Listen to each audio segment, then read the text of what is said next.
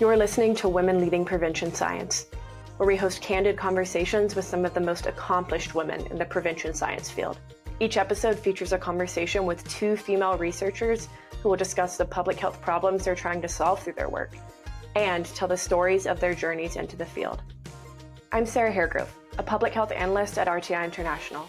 I began working in substance use prevention research after graduating from The Ohio State University in 2020, and I'll be starting graduate school this fall at the University of Maryland to obtain my master's in public health and health equity.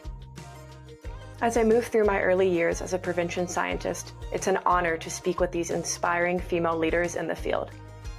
This podcast was developed as part of the HEAL Prevention Cooperative, funded through the NIH Helping to End Addiction Long-Term Initiative, an aggressive effort to speed scientific solutions to curb the national opioid public health crisis. The HEAL Prevention Cooperative includes 10 research projects throughout the country and one coordinating center based at RTI International in the Research Triangle Park, North Carolina. Today, I'll be talking with Dr. Leslie Leve, Lorry Lokey Chair and Professor in the College of Education and Scientist at the Prevention Science Institute at the University of Oregon, and Dr. Beth Stormshak, Philip H. Knight Chair and Professor in the College of Education and a Research Scientist at the Prevention Science Institute at the University of Oregon. We'll be discussing the importance of forging strong relationships during the course of their careers and the lessons, rewards, and challenges they've encountered being mentored and mentoring others. Let's get started. Thank you both so much for joining me today. Before we jump into talking about relationships and mentoring, I'd like you both to share how you ended up in a career in prevention science. Beth, let's start with you. Well, it's been a long journey for me, actually. I started being interested in this topic when I was an undergraduate at the University of Washington. And I took a lot of psychology classes. I was very interested in the science of psychology. But when I really drilled down to what I was truly interested in, it has to do with understanding human behavior. Why do people do the things that they do? And what are the ways that people can get off a journey that's maybe destructive to their lives? And what are the risks and protective factors in someone's life that can help support them to have a positive outcome, or risk factors that maybe prevent those outcomes from occurring? And so I became interested in that really early on. And then I went to graduate school at Penn State University, and my degree is in child clinical psychology. And I became more interested in child development and how these factors play out in early childhood and middle childhood, and how families can be protective during that time and really help kids stay on the right track. And so that work really jump-started the work I do at the University of Oregon around effective prevention programs for children and families in the community. And Leslie, I understand that there was a pivotal moment that pointed you to prevention science. Yeah, so my journey had some unexpected turns, I guess I would say. I started out as in developmental psychology, and that was where I did my undergrad in the University of California, and then my PhD, it was in developmental psychology, and I was really interested in gender differences, so sort of how family socialization processes lead to different outcomes for males and females, boys and girls.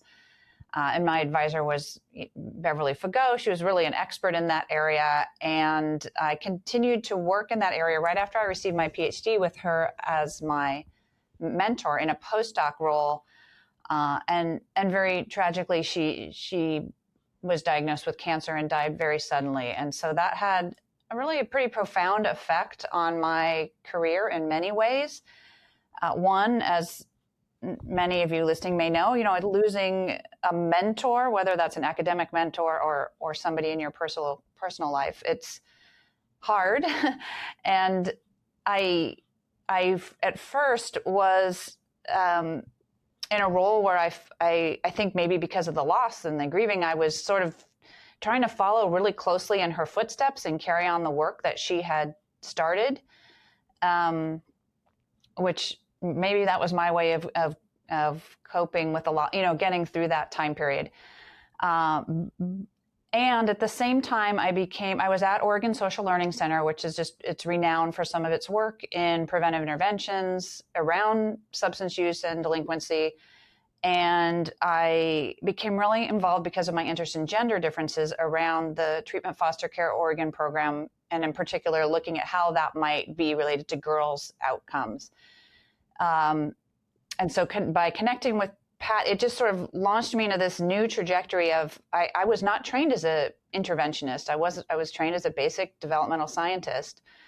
But that experience of like being almost forced unexpectedly to have to find a new mentor, a new pathway forward, launched me to that connection of being exposed to preventive interventions for vulnerable populations, being able to extend my interest in gender differences, but with foster care populations and juvenile justice populations, and really start to form close collaborations with those who are expert in the development and delivery of interventions. I know I'm not alone in that. I think a lot of us, especially now with the pandemic, have lost people important in our lives, and you can feel lost at times. But I think the kind of note of hope is that there are a lot of possible pathways forward in connecting to the right mentors and people and resources out there. There are so many people in research and academic and substance use prevention, as well as in your personal sphere, who are there to support you.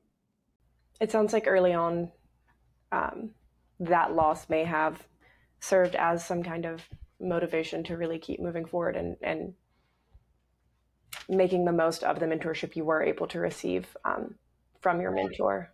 Yeah, I don't think I would have launched into being exposed to prevention science and intervention research at that point in my career had this event not occurred in my career. Leslie and Beth discussed how essential relationships have been in their paths to prevention science, particularly mentoring they've received from more established scientists early in their careers, and collaborating with other scientists to conduct prevention research.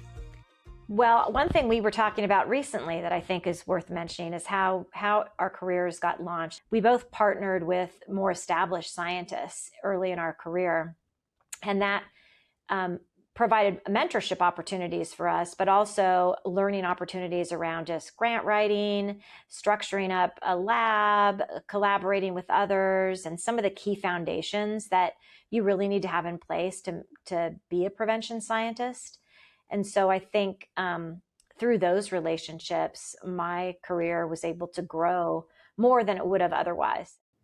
Yeah, I would second that. And I think also my career pathway, I was a postdoc and then a research scientist at a research institute, a nonprofit institute, Oregon Social Learning Center. And so being surrounded by others who they're really 100% of their job is to write grants, develop interventions, deliver programs, collect data, analyze data, is different and does allow you more freedom than, for example, if you're in a tenure line position and you know you're going to have to write your materials for tenure and promotion to associate professor, where you have to really clearly be able to specify, here are my 3 areas of research, and here's what I've done in these 3 areas.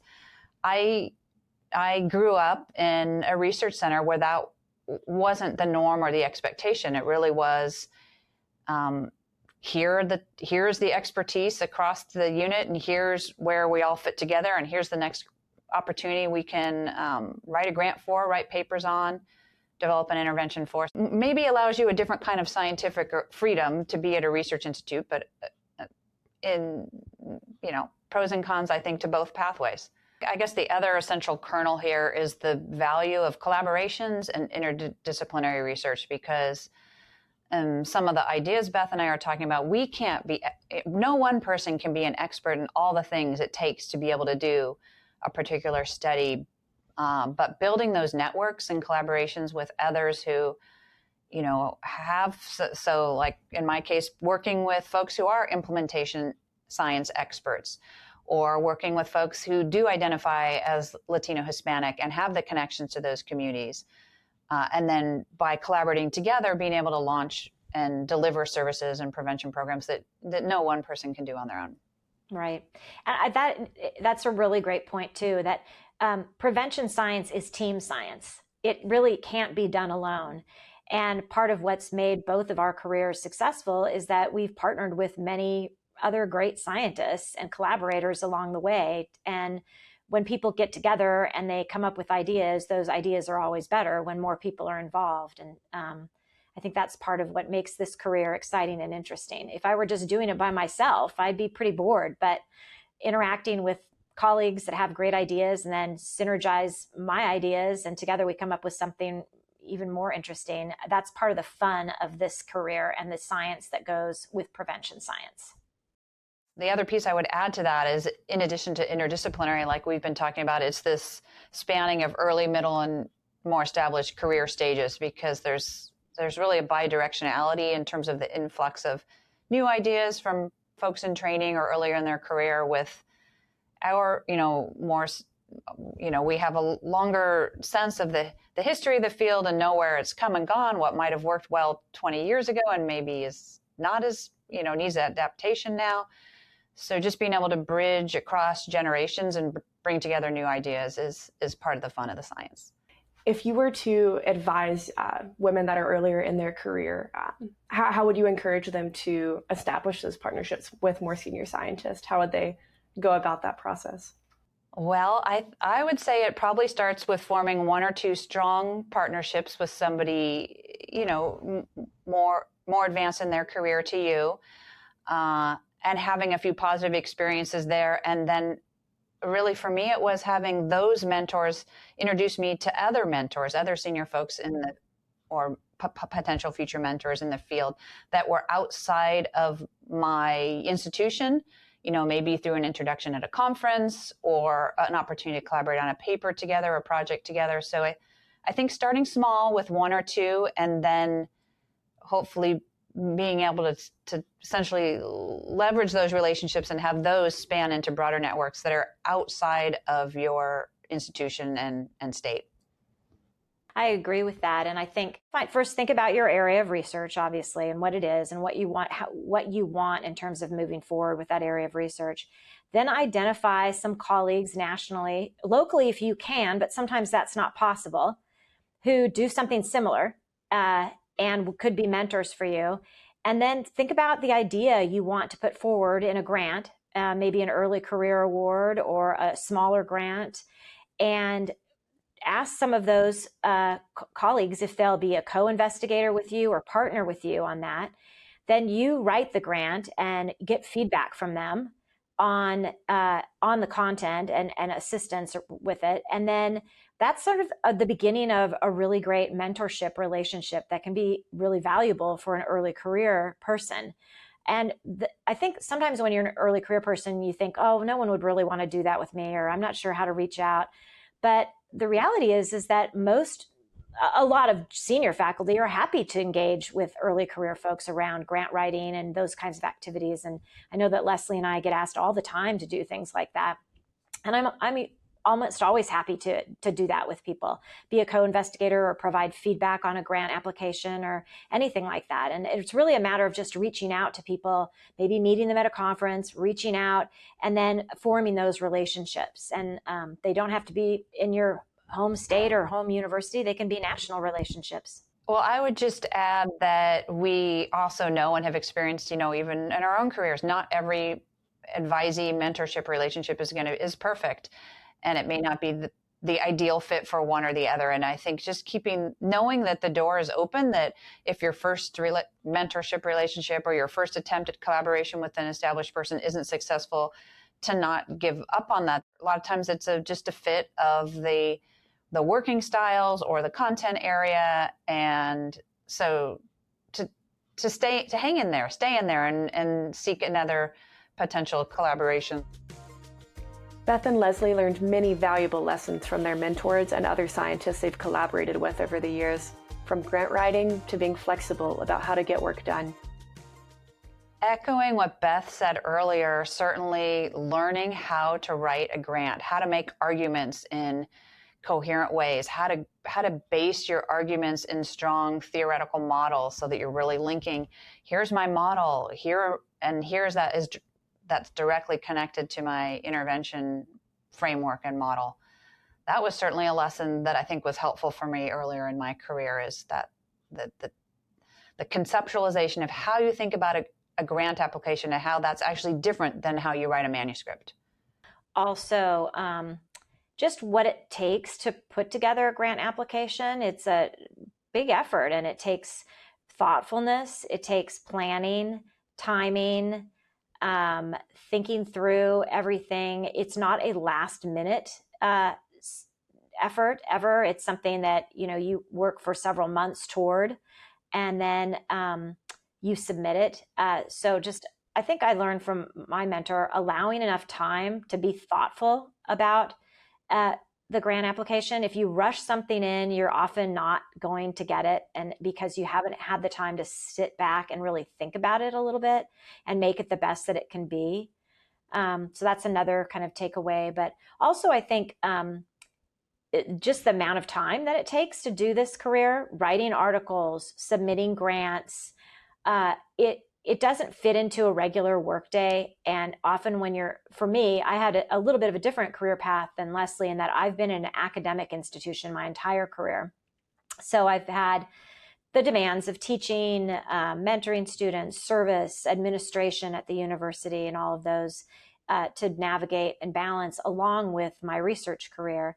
And it doesn't fit neatly into your 8 to 5 workday. And that was modeled for me early on, but I think that's been a really important lesson for me in my career as well, that sometimes you end up doing things late at night or getting up early in the morning to finish things off. It's not all neat and tidy.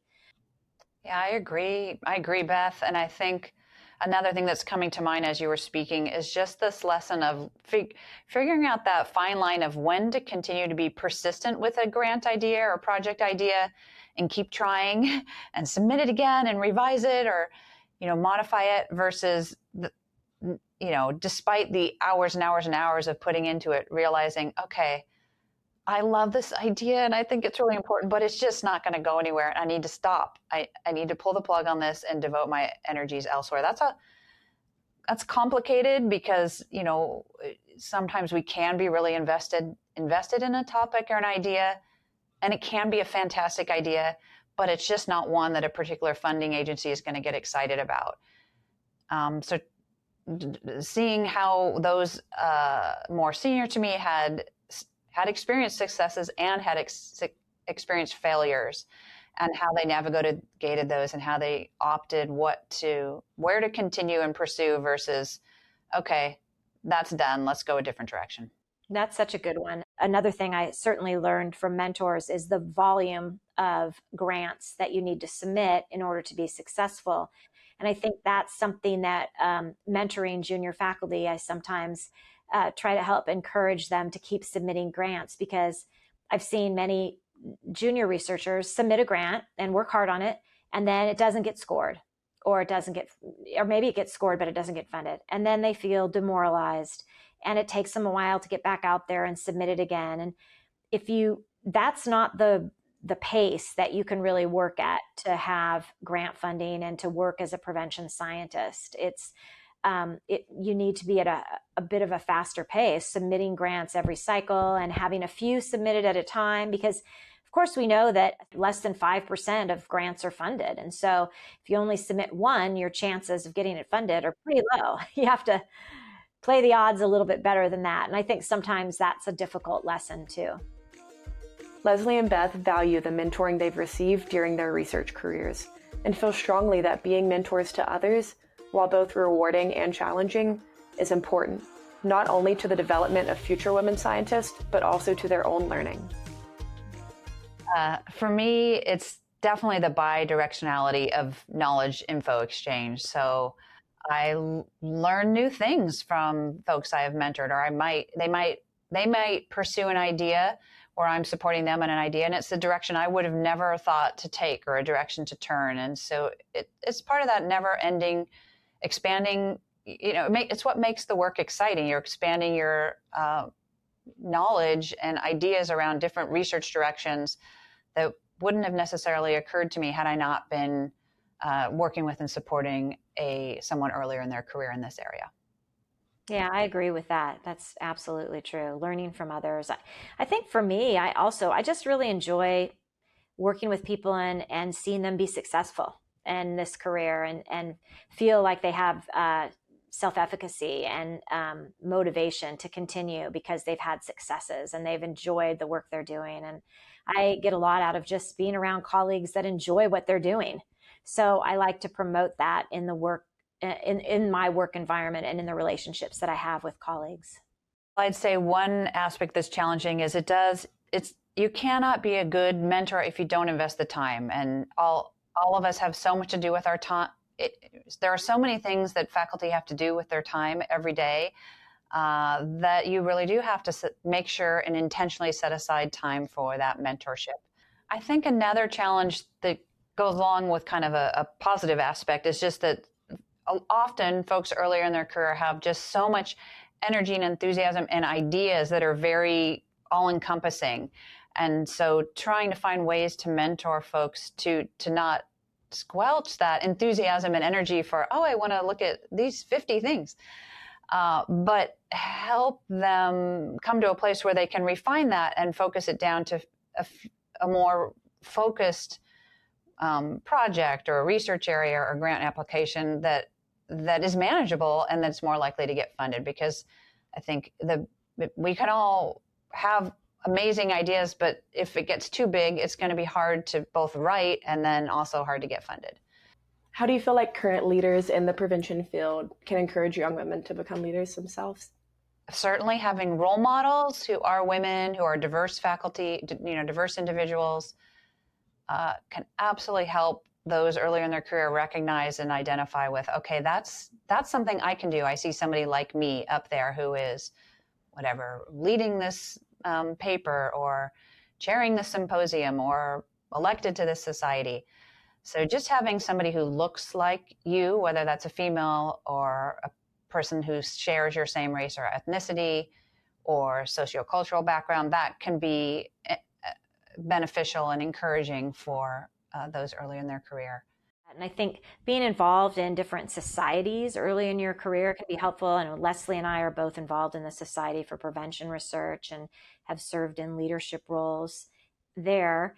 And I think one thing that I really like about that organization is the promoting of mentorship of junior faculty and junior scientists, but also just pathways for even doctoral students and postdocs to get involved in the organization and to connect with senior scientists. Yeah, I also think reflecting back on the mentorship I experienced, and one of my mentors, we used to describe her as sort of a mother hen type of characters. Like you felt protected. So having a mentor who will not only, provide you with the scaffolding and support to develop your career, but who will help run interference if they see like, wait a minute, you're being asked to do this service thing over here, or you're being drawn into this paper, and I don't know that that's entirely consistent with your scientific goals or expertise, and it might not be the best use of your time. So that kind of, at least having the conversation, if not having